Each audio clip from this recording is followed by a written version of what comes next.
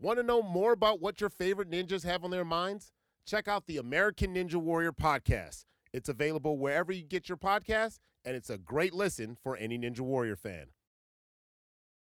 Nice article in the Managing Madrid blog. Wonderful lads that do a great job there. And worth reading about that man there. Karim Benzema needs to rest, and the numbers reveal why.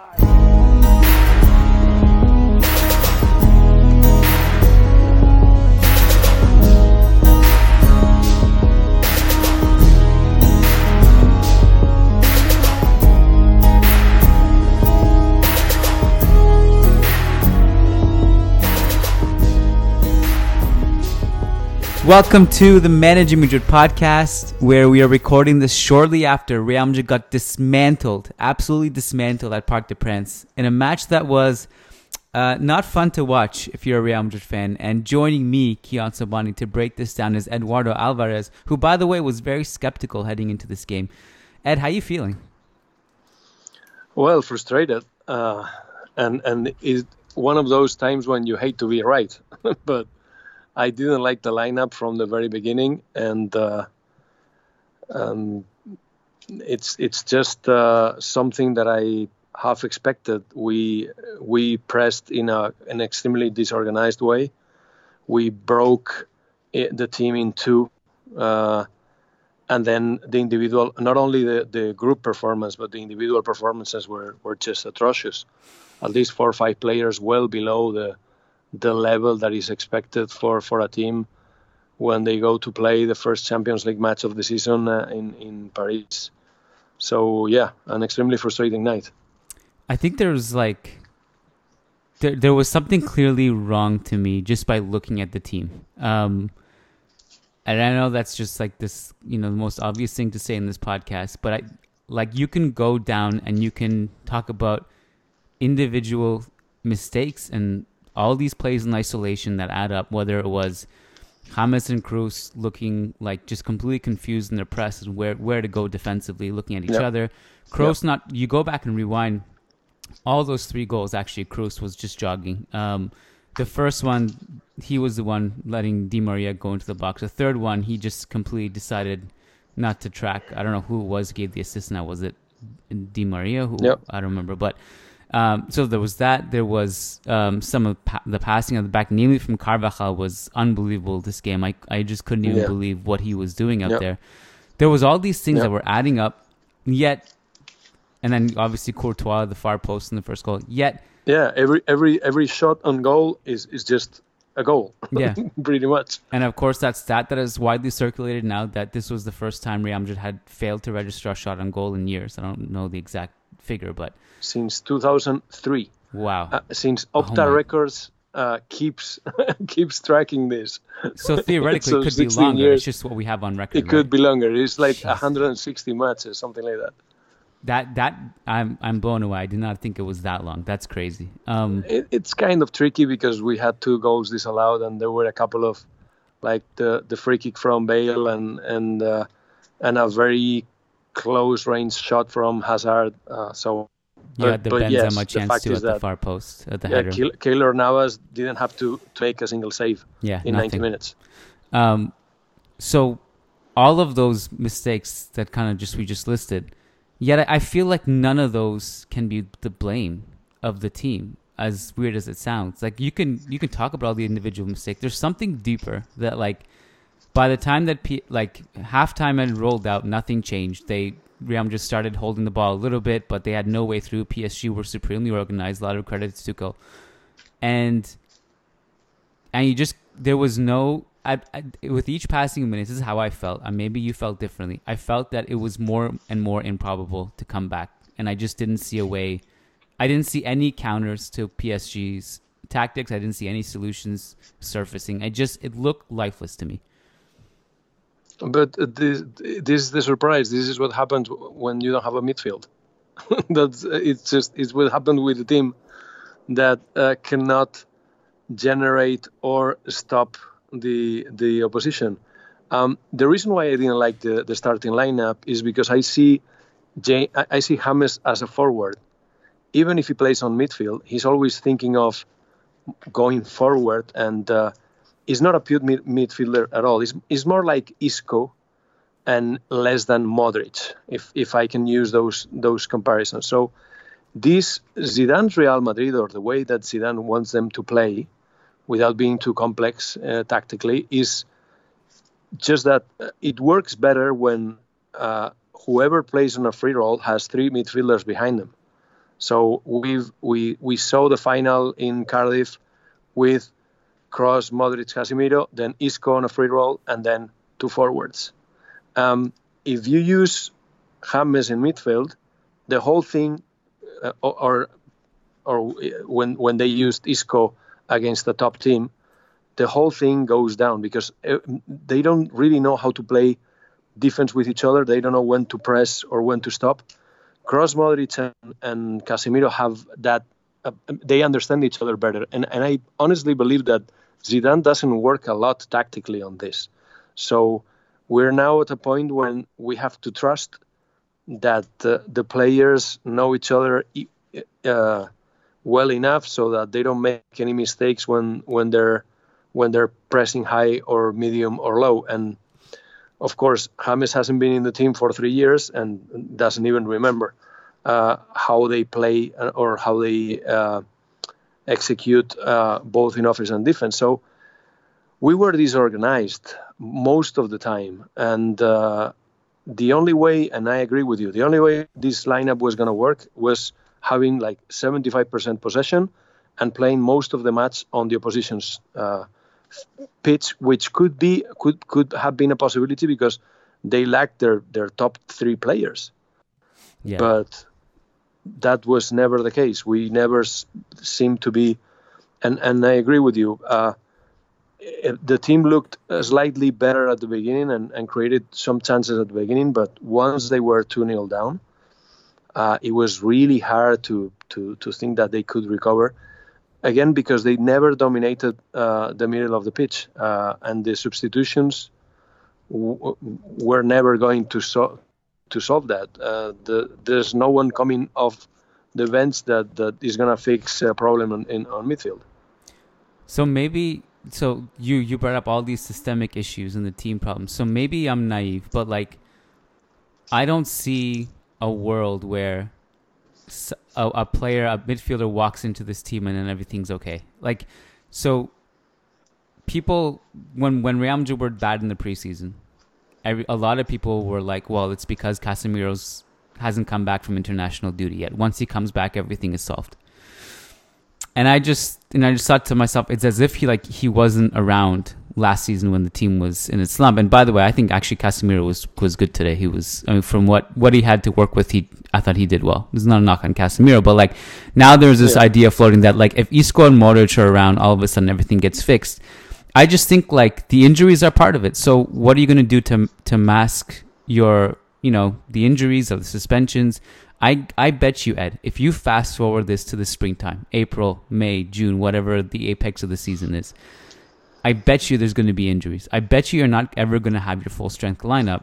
That's kind of the reality that I'm just used to. And so there's always going to be that excuse. Like, you think Tuchel looked at this game and was like, I don't have three of the best players in the world in my attack. So, like, I mean, he got it right, like, without those players. So obviously there's a way to do things systemically that, it just seems like there's deeper issues to me beyond the players that are on the pitch. No, but I have to disagree with you on the sense that we have no bench. You need the bench for the injuries. And at some point in the past, if Modric picked up an injury, you had Kovacic. And if, I don't know, there was, if Cristiano wasn't 100% or Benzema wasn't 100%, Morata was there. Or if Isco wasn't playing well, James was there. We just don't have that anymore, and especially on midfield. If either Casemiro, Kroos, or Modric pick up an injury, there's no one else. Just no one else. I'm not sure you saw how was the announcement of the squad that was traveling to Paris on the Real Madrid Twitter account. 3 goalies, I don't know, Yeah. 8 defenders, 3 midfielders, and 8 forwards. Yeah. It makes no sense.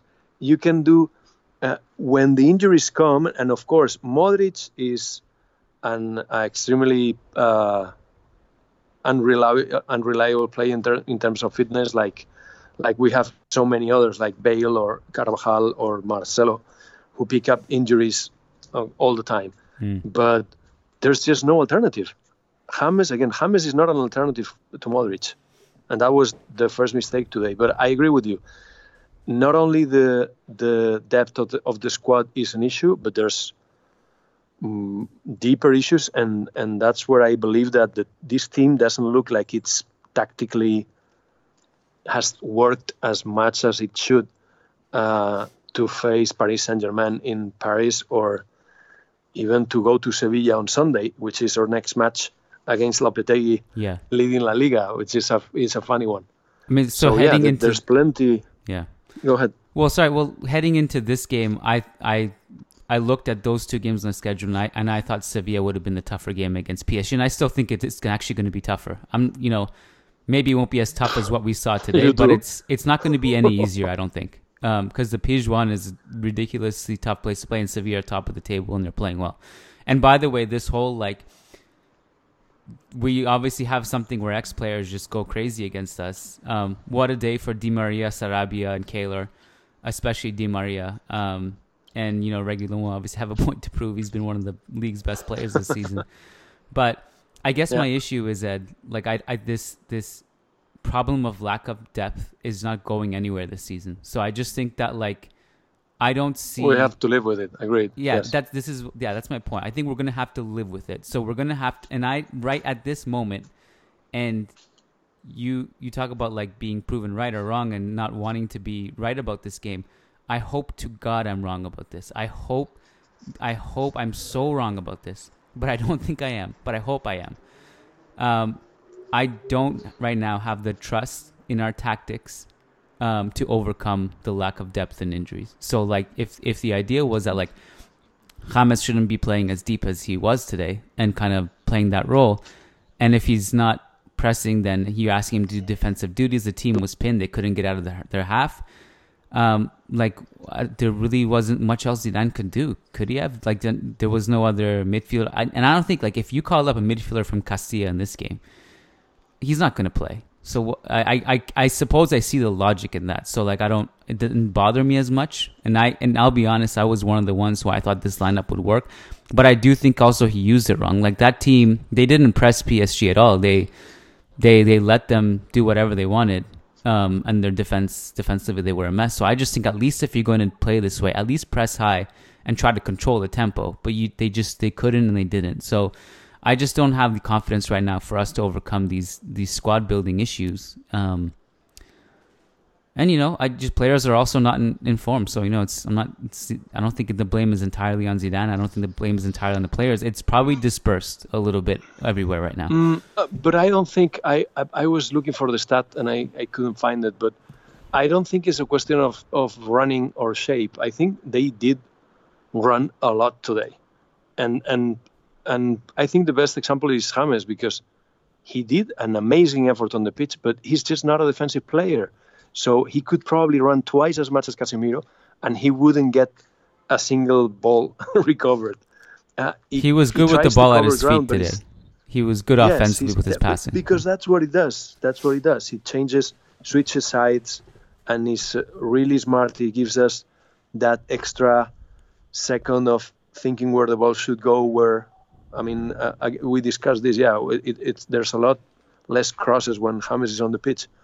But again, he should be free enough to roam and do whatever he wants and decide when or where he's going to hurt the other team, and not thinking that he has to track back because he has defensive duties and otherwise he's going to leave Casemiro and Kroos completely sold on whoever team is attacking. I agree with you because I don't think I don't think anyone believes that Zidane is a tactical master, and that's never been his thing. But it does surprise me to hear him in the press conference after the match saying that it was a matter of intensity. I just don't think it was a matter of intensity. He said that PSG pressed a lot more than Real Madrid, and to me it was a question of a lot more organized than Real Madrid. We were running like headless chickens, but it wasn't a question of not running. I saw Benzema take a bunch of sprints, but the fact is that when you play with those almost 4 forwards, at some point they stop tracking back, but that's going to happen no matter what. And I think they did almost as much as they could physically. So yeah, the question is, we need to be better organized on the pitch, and we looked like a bunch of guys who just met each other trying to play football. Check out the American Ninja Warrior podcast for a behind-the-scenes look at all the action of the show and more with your favorite competitors. Listen and subscribe wherever you get your podcasts. Yeah. 9 crosses tonight, by the way. You brought up quickly, like we crossed less. That's absurdly low number for Real Madrid. Yeah. I haven't seen any Zidane quotes yet after the game, so I guess the intensity thing does surprise me. The instances where I can circle there was a lack of intensity was pretty much any Kroos sequence on defense. He presses well generally, but the Kroos thing.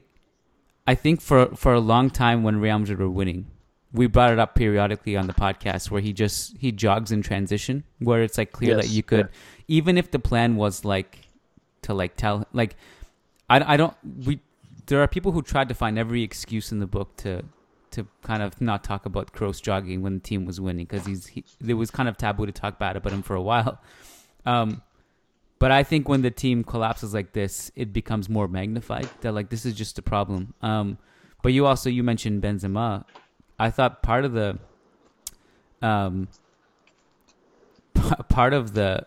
anytime Real Madrid looked dangerous in the first half was Benzema dropping deep to like try to dispossess players.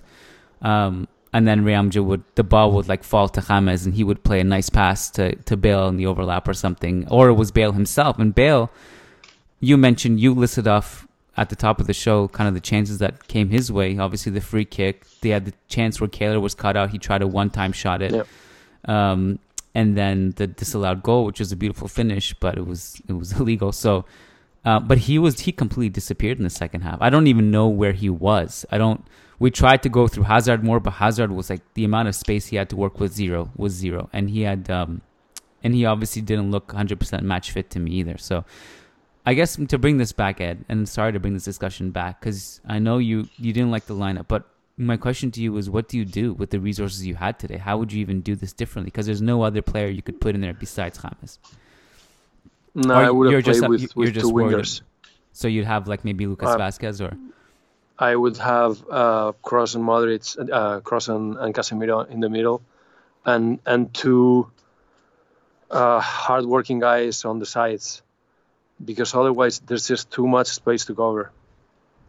Yeah. So you go maybe Jovic up top then, 4-4-2.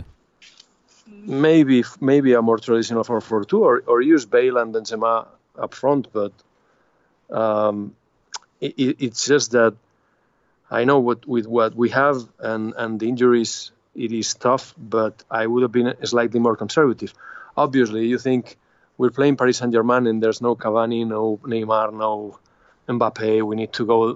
We need to get out there for the win. But the team hasn't been confident. I mean, this is a lineup to play Levante at home, not to play PSG away, even if they have half of the team injured.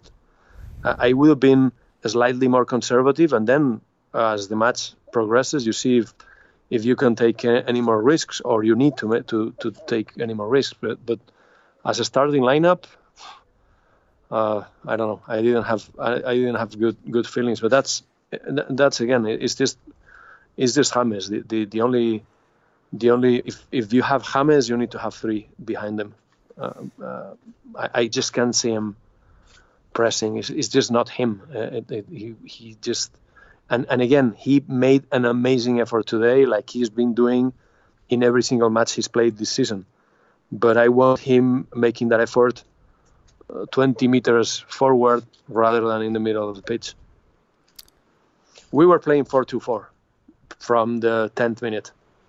That's just, I mean, obviously Kroos and Casemiro didn't know where they were.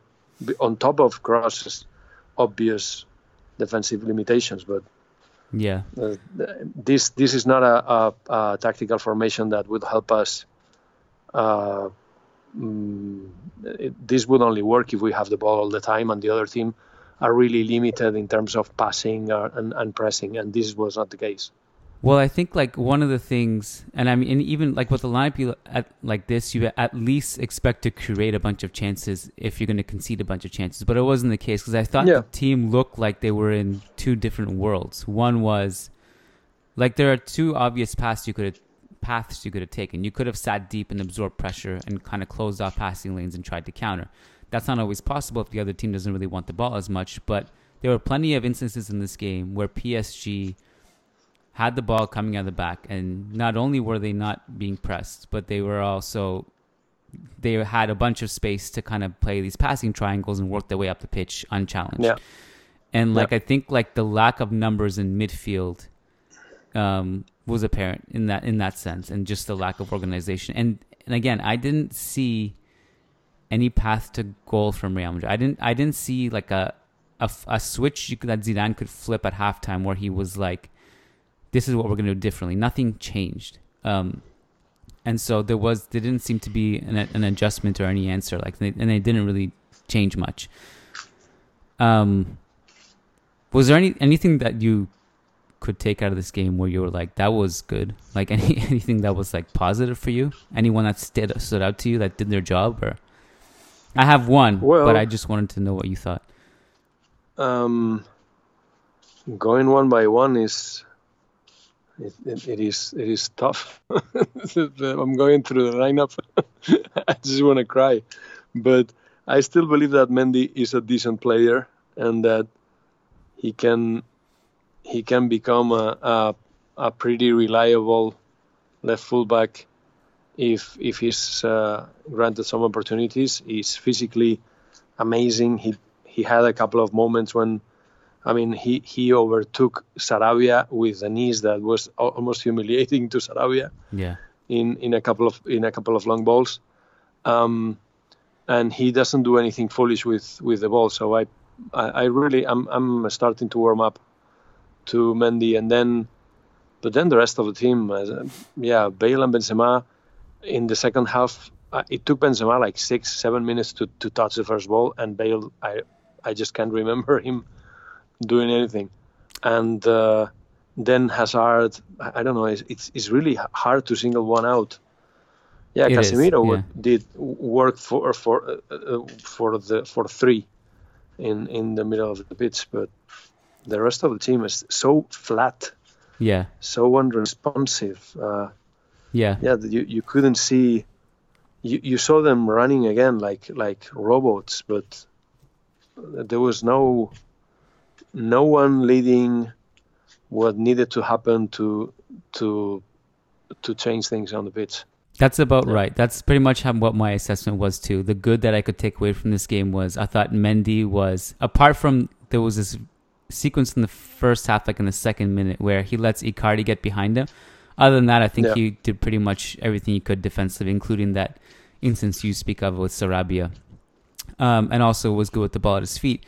I thought Casemiro was good. Largely his individually his good outweighed his bad, and he actually had this nice moment where like he turned under pressure and got the team high up the pitch, which was really nice. And with the ball, I thought James was probably our best player.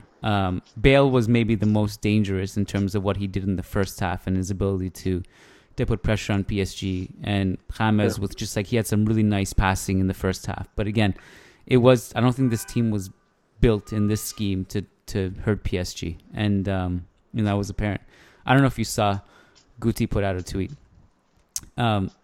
Yes. Casually playing himself planting some seeds with Florentino. I don't know.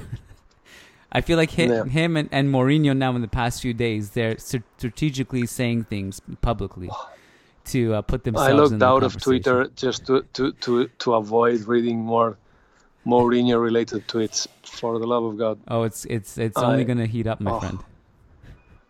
Oh, good Guti's God, tweet no. was that, if you haven't seen it, was that when you go to Paris and play against PSG without their 3 stars and you're not able to compete with them, then it's bad. Yeah. So I read it. Yes. I feel like it's a strange for him to be that critical, and being that he's close with Zidane, and but anyway, I just feel like there's some seeds being planted on his part there. I don't know if you saw this. Yes, indeed. Kind of off topic, Ed, but as soon as this game ended, my feed cut to the Atleti Juve game, and virtually the last kick of the game, Ronaldo has this amazing play where he nearly scores the game. Did you see that? Yes, quite amazing. I saw that. Imagine if that had gone in, because it was a really nice move in the 94th minute or whatever. Enough that he eliminated them with a hat-trick last season. That was enough for me. Yeah. Didn't need to score again.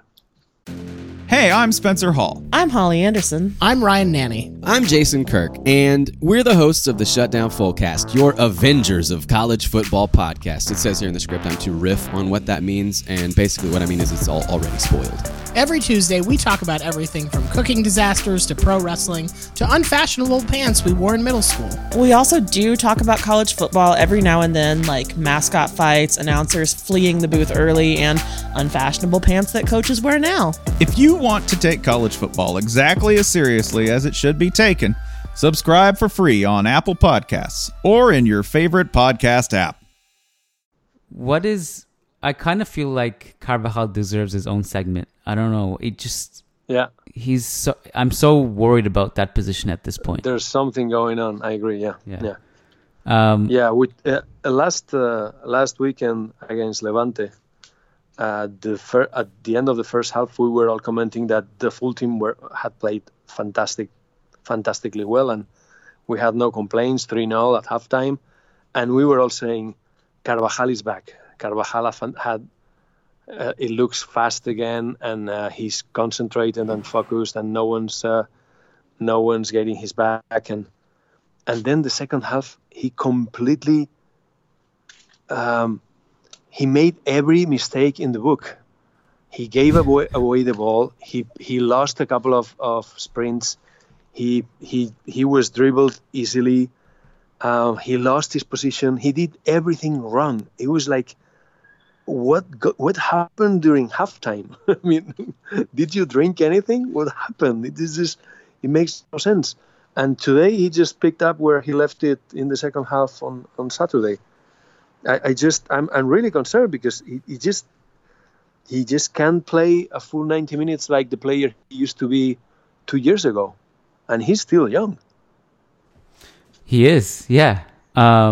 He's absolutely by no means should be theoretically past his peak. I feel this way about several players in the squad, but Carvajal's one, and to me, and there were instances in this game where I couldn't believe how he broke down a simple pass when a team had a good attacking opportunity. There was one in the second half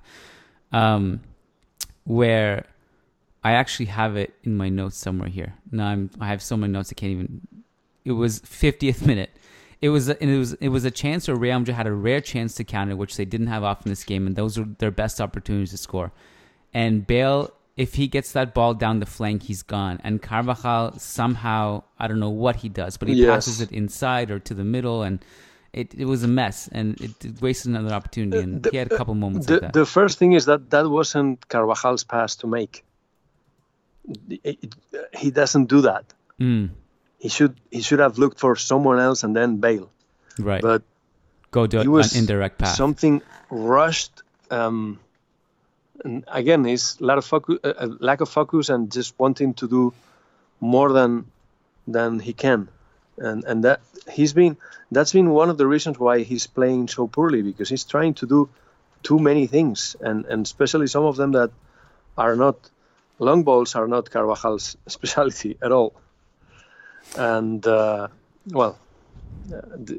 it's concerning, but I still think it's more is something having to do with his focus rather than anything physical. But he needs to get it right. He's just playing awful football right now. What? Anything else you want to talk about before we go to questions? No, I'm just scared about Sevilla. I wasn't like I wasn't thinking that Sevilla were the tougher of these two matches, but now after PSG did this to us, I'm just, I don't know what the state of mind of the team going into Sevilla. Then Lopetegui and Reilon wanting to score a few us. It's gonna be a really tough match, and Sevilla is always a tough stadium, noisy, tough place to play. Generally is. We have had our big wins there during the Ronaldo era, but you know, I don't think we can compare that to this right now. But yes, I am also concerned about that, Ed. We'll see what happens. It should be stressful, I imagine. Okay. Patreon.com/Managing Madrid is where you go to pledge, get guaranteed responses to your questions. We do a lot of post-game shows that are not free. This one is, but some of them are not. Our loan tracker is only for patrons. That's on Tuesday, where Matt Wiltsey and I, we watch every Real Madrid player on loan over the weekend, and we review their performance for you, among other awards. So check it out, patreon.com/Managing Madrid. So question coming in from Ahmed Al-Mayahi, our patron. I'm going to do my best to summarize it. It's pretty long-winded, and it kind of just came in. I haven't had time to process it much, but this question, in a way, is kind of reflective of just like the emotions of a Madridista who was kind of not happy and trying to process after a result like this. Ahmed starts off by saying, "Guys, I'm frustrated in a sense that if you look on paper, clearly we were the more dangerous side, and that's why I remained so confident about this game, but I was wrong. I think Zidane put the right lineup, but the tactical approach was wrong. I wanted to see a more direct / counter-attacking Real Madrid rather than a slow, pragmatic one." There's always this debate that exists with regards to teams and big teams especially. Should you impose your will, or should you adjust your tactics and be reactive to your opponent in an away game that's a bit more difficult? This PSG team, they had midfielder Verratti, Gay, and Marquinhos, clearly a more defensive lineup, but we allowed them to play their game, and we were responding to them. What do you think of all this, Ed? This is just kind of just my best way to summarize this question, but I do agree in the sense that I thought the lineup, there was nothing wrong with the lineup. I thought the way the execution of the tactics were, it just wasn't quite there. But you did kind of talk at the beginning of the show about this idea of, you know, how you should you be more reactive or not? How do you feel about this? Because this is obviously, you know, you and I and others on this podcast have talked about Real Madrid's historical games, and kind of there's this thing infused in their DNA that the fans want to see them kind of impose their will and dictate on their terms how to play. But there's a lot of nuance to this question. But how do you take this question? How do you answer it? Well, if you remember, the Zidane of old wanted to play 4-3-3 with the BBC every single match, because he said that Bale, Benzema, and Cristiano were the best three players in the team, and that they should start every match. And that put a huge stress on the three midfielders behind them. But because Casemiro, Modric, and Kroos were so good back then, they could deal with it. And then after a while, he evolved into a, let's say, more controlling. The BBC was, in fact, a more counter-attacking team than the evolution after that. When he started to play Isco and Bale came off the bench, that team had more ball possession, more control over the match. And what we saw today, to me, was, as we said at the beginning, was very easily. Some thought that this was a 4-2-3-1 with James behind the striker, but to me that was very easily going to be a 4-4-2-4, and it's a question of the type of players you're using, not only the tactical and what you say to them that they need to do, but players have strengths and weaknesses, and to obviously, well, we discussed this. I mean, this was probably the moment when Zidane thought that this was it was right to go for the jugular in Paris, and obviously it didn't work out. Part of me, if I were to look at this in the most optimistic way possible, and this is obviously contradicts a little bit what I said at the beginning of the show, and that I don't really see a universe where the entire team is going to be healthy this season. So I think you're going to have to figure out, sometimes on the fly, but sometimes you're just going to have a system ingrained to make up for the lack of health and available bodies. But if you were to kind of look at this in an optimistic light and maybe kind of rewind it back 2 years ago, where we lost to Tottenham, I believe they were playing at Wembley at the time, but I could be wrong. I can't remember for sure. But Tottenham blew Real Madrid away. They scored 3 goals against them. Real Madrid looked paralyzed in attack. They couldn't defend. They ended up going on to win the Champions League after that horrific away defeat.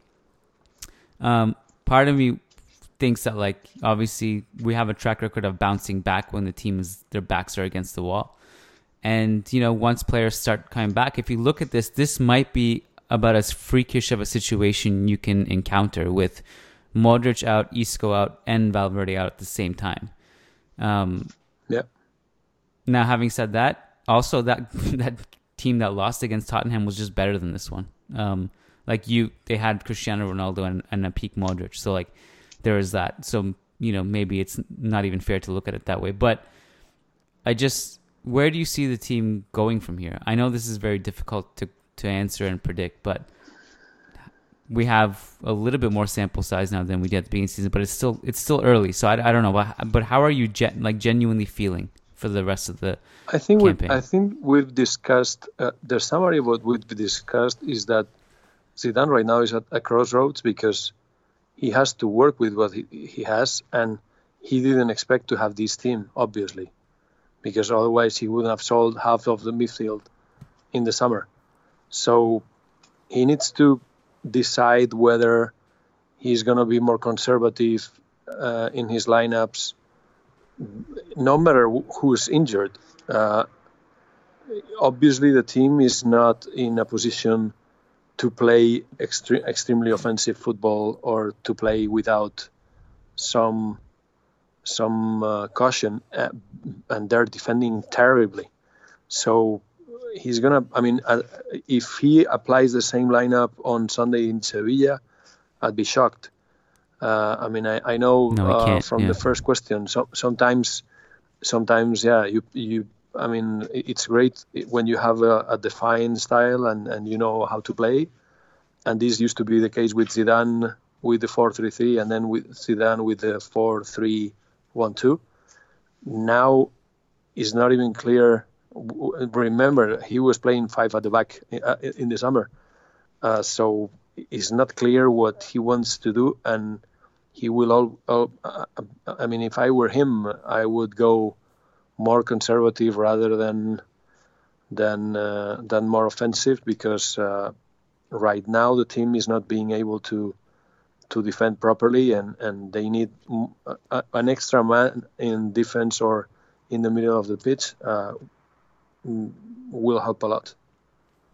So, in the first set of games, you brought up the 5-man defense. Sometimes I just forget that happened in the preseason. That was so random to me. Still, like, there was no real explanation. We just two games heading into the season, we experimented with 5-3-2, 3-5-2, however you want to view it, at the back, and then we never saw it again. That was, to me, still one of the most confusing things I've seen in a long time. But then you go through, and every game has been different from a tactical perspective. So again, it's not easy to know what he'll do. But I brought this up earlier in the season. I think it was after, I don't know if it was after the Levante game. No, it was the one before that. I just kind of brought up this fact that every game is different. And this is, to me, the reason why Real Madrid do better in the Champions than they do in the league. It's because when you're so versatile with your tactics and kind of try to get it, kind of are so reactive to the opponent, there's more chance in a single off game to catch your opponent off guard than over the course of a 40-game league where you're just adjusting on the fly. And kind of we know there's proof of being reactive to your opponent because you saw the Valladolid game, how it was completely different. And then you go into Villarreal, and then Zidane, after the game against Villarreal, he said that we knew Villarreal were weak defending crosses, so that's why we wanted to cross all the time. So there's like, we know that he is reactive like that. Yeah. And so again, I don't think it's necessarily a bad thing, but in this context, I think it does make it difficult to win consistently over the course of 40 games. That, you know, and that can be hit or miss. That could, in 16-17, that proved not to be true, but that was a deeper and better team. And in 16-17, he did have a style, and he was just exchanging pieces, but the tactical formation was pretty much the same. Yeah.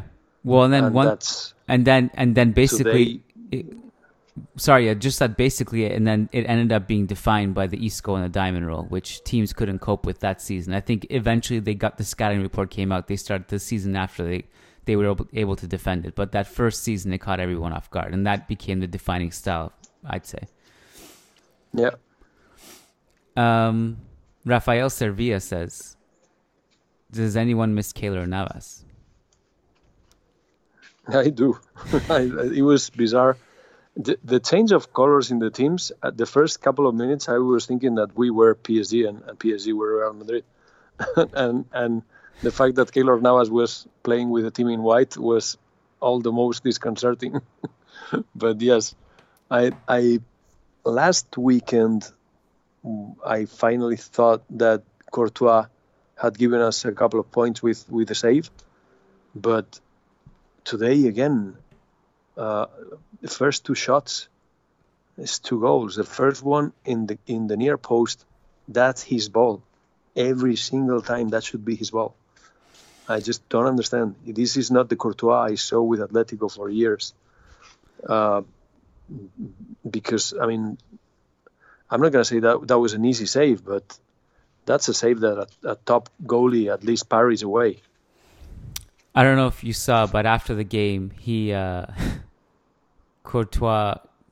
I kind of want Courtois in that situation to take some blame on himself. I always kind of respect when players take ownership of their mistakes. And he said that, you know, when we concede a goal, it's a team effort. It's a job of a team. And as a goalkeeper, you'll always be frustrated when the other team scores. You have to defend with 12. You have to defend with 11, attack with 11. I just didn't have time to react for the first goal. And when you see the replay, everyone has to do their part to defend. To me, it was very clear that he was trying to deflect blame, and that didn't really sit well with me. It's funny, like the idea of missing Keylor, and I agree with you, by the way. I have no idea like what happened to him since really his Athletic days. Chelsea, he had his moments. World Cup, he had a good one. Yeah. And I don't think he's terrible or bad. I just think that there is definitely, and I don't think any of this is his fault either. Like it would be unfair to pin it on him. But I think at the same time, it's not. I do tend to lean in the camp that thinks he's a bit overrated, but. It's funny, with the Keylor thing and missing him, my dad was texting me throughout the game. And my dad's a type of Madridista who's like, I think if he had access to Twitter or knew how to use it, he would be very like much so like the very reactionary Madridistas who... My dad's the type of person who, ever since, you know, we were watching Real Madrid games when I was a kid, he never liked any signings. He always wants to keep every player and not buy any players. So like for example, when we signed Robben, it took him like years to be like, wow, Robben is amazing. And then when we sold him, he was furious. And now like with Hazard, he's totally like, I don't see what this guy brings. And he was texting me throughout the game. He's like, I miss Di Maria, I miss Keylor. It's just funny to see that dynamic in the family. But like, I think the Keylor one is one that kind of resonates with unanimously. Keylor is one of those guys where I think there's a rare breed in the sense that he was unanimously loved and unanimously missed, I think. I was going to say, I always thought we could have a better goalie than Keylor when Keylor was here. Yeah, and that's true. But I also have to say that he was fantastic with us. So I mean, we all remember misses, high crosses, etc. But all in all, I felt safe. And today, I don't feel safe with Courtois. I just don't. Yeah, because with Keylor, while you could upgrade him, you look at the people who would upgrade him, and it's like Ter Stegen, Oblak, Neuer, Alisson. It's like the people they're not attainable. So you're at the next best threshold with Keylor, I think. Yeah. I'm just going to read this one. It really has nothing to do with anything. Well, it does to a certain extent. But Rafael Servia posted in the Patreon group to another patron who lives in Madrid. But this was kind of a general question, I think, that I wanted to ask you in particular, Ed, because you obviously live in Madrid and you would have some tips here. He says, anyone around in Madrid tonight to catch the game or suggest a good spot to do so? I'm tired of watching it at Siente Montaditos, thanks in Hala Madrid. So where, this is a genuine question. Where in Madrid do you go to watch the game if you can't go to the game? What's the best place? I don't do matches outside of my home. I get really nervous, and the best thing to do if you really want to do something local is to go to the bar closest to your house. As simple as that. We don't have sports bars as such. They tried to launch a couple of them, but they didn't work. So the next similar thing to a sports bar are Irish pubs, and we have plenty of those. And you will probably watch a match surrounded by English speaking people, so that should be fun. But if you want to do something authentic, pretty much every bar in Madrid shows La Liga or the Champions League. So go. I would go to the bar because you will meet the typical characters of each neighborhood, and that will be like a local experience. But I don't have a specific spot where I watch matches. I just do it at home if I'm not at the stadium. I'm the same way. I can't watch it with other people unless it's like close friends or family. I just can't do it. Yeah. By the way, when I was in Miami just this past spring, there was a Siente Montaditos there. Couldn't believe it. They're expanding to North America. That at least is cheap. No, it's a pretty large franchise. And I knew it was big in Spain, but I had no idea they had progressed past Spain. That's crazy. We started with a couple of bars in Andalusia, and it's expanded nationally and then internationally. They're in 5 or 6 countries. It's amazing. Again, it's really cheap. I mean, if you want to go to a cheap bar, that's the best you can do. I always end up there in Madrid just because that seems to. It always it's very highly reviewed on Yelp for tapas, but I don't like. Cien Montaditos is highly reviewed for tapas? On Yelp, yeah. Wow. Is that so? But that could just be a bunch of tourists who don't know what they're talking about, maybe. It's like the McDonald's of tapas.